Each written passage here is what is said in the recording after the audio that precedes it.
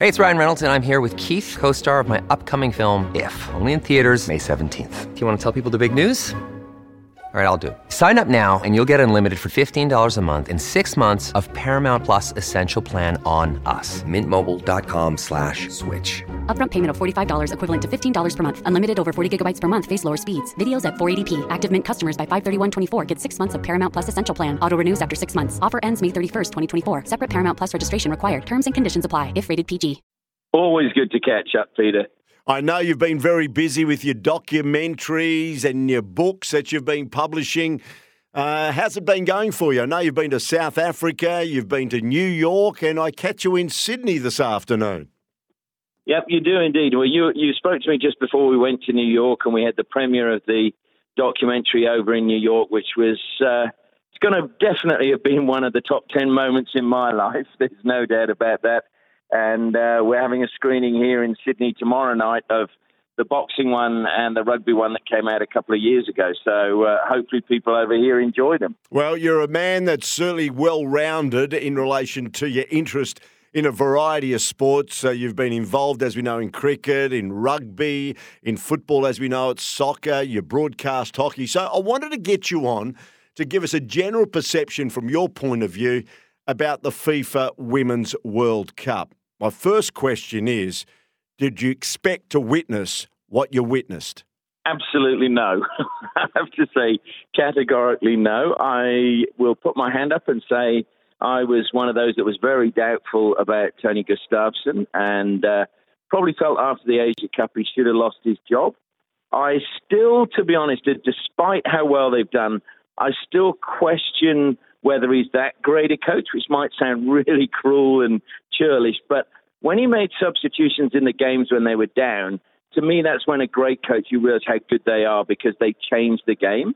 And I found that the substitutions that he made when they were losing, I didn't feel that in any game did they ever change the pattern of play or break it up or give the Matildas a chance to change something on the field that might have disrupted the opposition. But certainly they can be so proud. I never thought I'd see so many people in this country following football, although it has infuriated me how the media, or a lot of the media, still can't get the terminology right. I think that's just a case of paying the sport respect. Yeah, you don't kick in football, you score goals in football. What's one thing that's radiated out to me, certainly one of the bits of terminology. What about the players and the standard of football that the Matildas played? Last night, everyone's talking about Sam Kerr's wonderful goal, but generally, how do you think they played? Look, again, if we go back, and this is the sad thing, is people are always going to compare to previous teams. I think Alan Stagic's team played a far more attractive style of football, but you have to cut your cloth according to material that you have. And I think Tony Gustafsson, credit to him, he decided to play a far more defensive style of football and try and catch teams on the counter-attack. I think that the thing that surprised me was some of the teams, and in particular probably Denmark more so than ever, and Canada, how they didn't actually appear to have done their homework in that they gave Caitlin Ford way too much space on the left-hand side. And, Australia were able to capitalise on that. For me, I thought Hayley Raso on the other side of the pitch was absolutely outstanding, both defensively and in attack. So I think it was really good. The one thing I think you compare, and a lot of people have been saying this that I've been talking to, is you notice in the midfield where, in the men's game, and we shouldn't possibly compare because they are different, but there's not a lot of space, whereas in the women's game, there's a lot more space for players to play beautiful passes through, like the one Mary Fowler did for Caitlin Ford. And saying that, there was a lot of physicality in the match last night. The English team certainly went at the Matildas, particularly in the first 45 minutes, and maybe that unsettled them a bit. But wouldn't you have expected that? I'm amazed that nobody else had done that before. I mean, especially Sam Kerr coming into the team.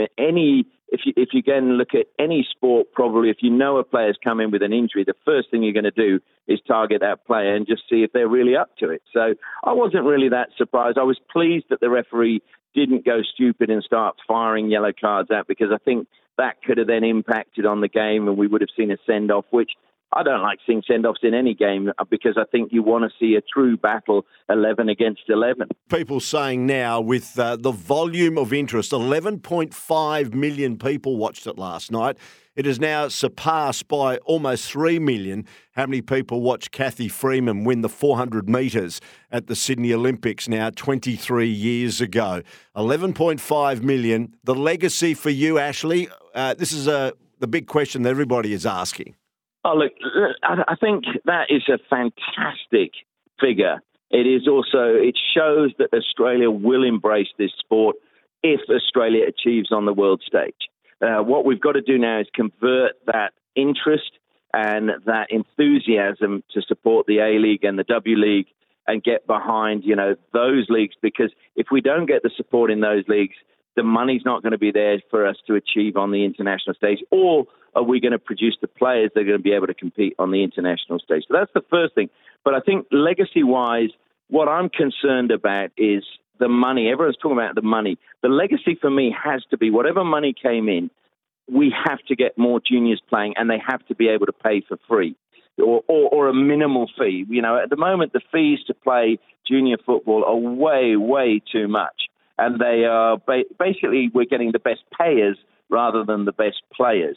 And that's not a phenomenon that's just happening in Australia. It's happening all over the world. But to me, I would like to see that money invested in junior football so that literally kids can play for, say, $100 for a year, even if it's just for the next 4 years. That's a generation that you're going to bring through. The other thing I sort of feel with it is if you can't do that, then let's look at setting up scholarship programs for kids whose families are doing it tough, who may have talent, where their fees are subsidized or whatever, because we have to start developing and making sure that we're bringing talented young players through rather than just those whose parents can afford it. Sam Kerr came out and saying the sport needs a lot more funding. She said that in the after-match press conference. It seems to have been a common theme throughout this FIFA Women's World Cup when it comes to the Matildas. Your thoughts? That's a real take the pin out and throw the hand grenade at me, isn't it? But I mean, yeah, look, I've got very strong opinions on this. I mean, football, if we look at it since 2003 when, it became, the Australian Soccer Federation, I think it was, before it became, no, it wasn't, but it became something before it became the Football Federation of Australia and now subsequently the Football Australia. It's received a lot of money. Now, people were sort of saying, oh, no. And by comparison to other sports, maybe not. But if you look, the state governments, the federal governments, $230 million they invested for us to host this World Cup. That's a lot of money, especially when you consider how many people are doing it tough in Australia today. Can I just bunt in there that it's, and the return is 7.5 billion into the economy? It sounds like a pretty good investment. But how do we know that? I mean, I had a conversation with someone about that, and they said they don't. The truth is those figures get thrown out. I'll give you an example, Peter. When Man United came to Sydney and played, the government here, the New South Wales government, said that it would generate X amount of money. On the Monday morning, the game was only played on the Saturday, they said, believe it or not, oh yes, it generated the amount of money that they said it was going to.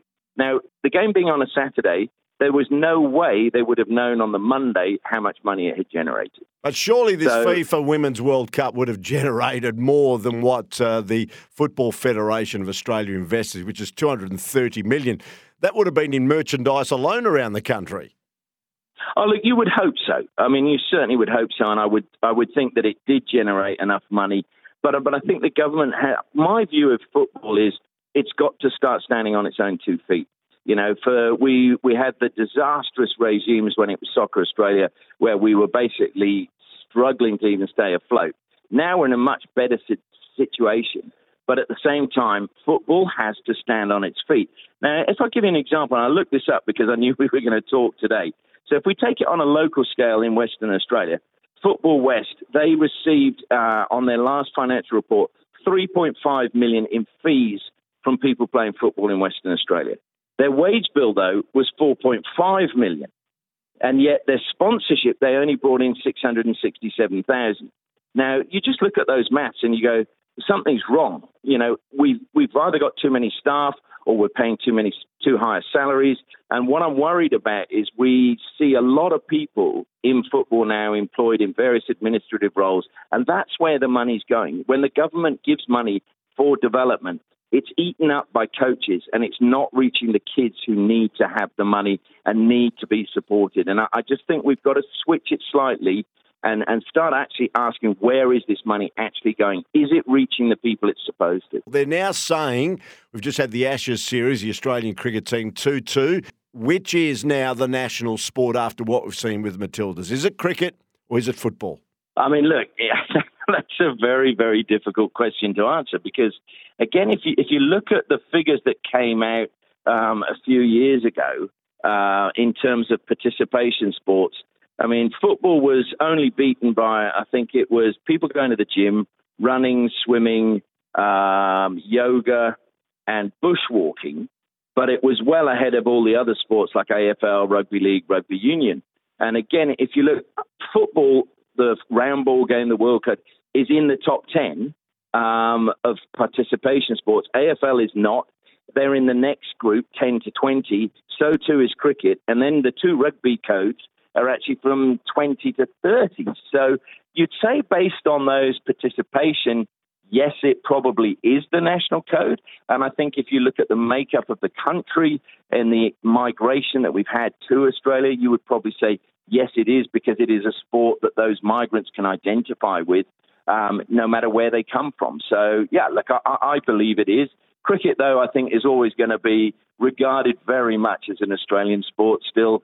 And there'll be those that will argue that AFL has its rightful place because it is an Australian sport. Good call. Lovely, Ash. Lovely to talk to you. I thought, as I said, you're the right man to just decipher everything. You've got always the latest information at your fingertips. You deep dive into a lot of these topics, and we thank you very much and enjoy your time in Sydney, and we'll chat again soon.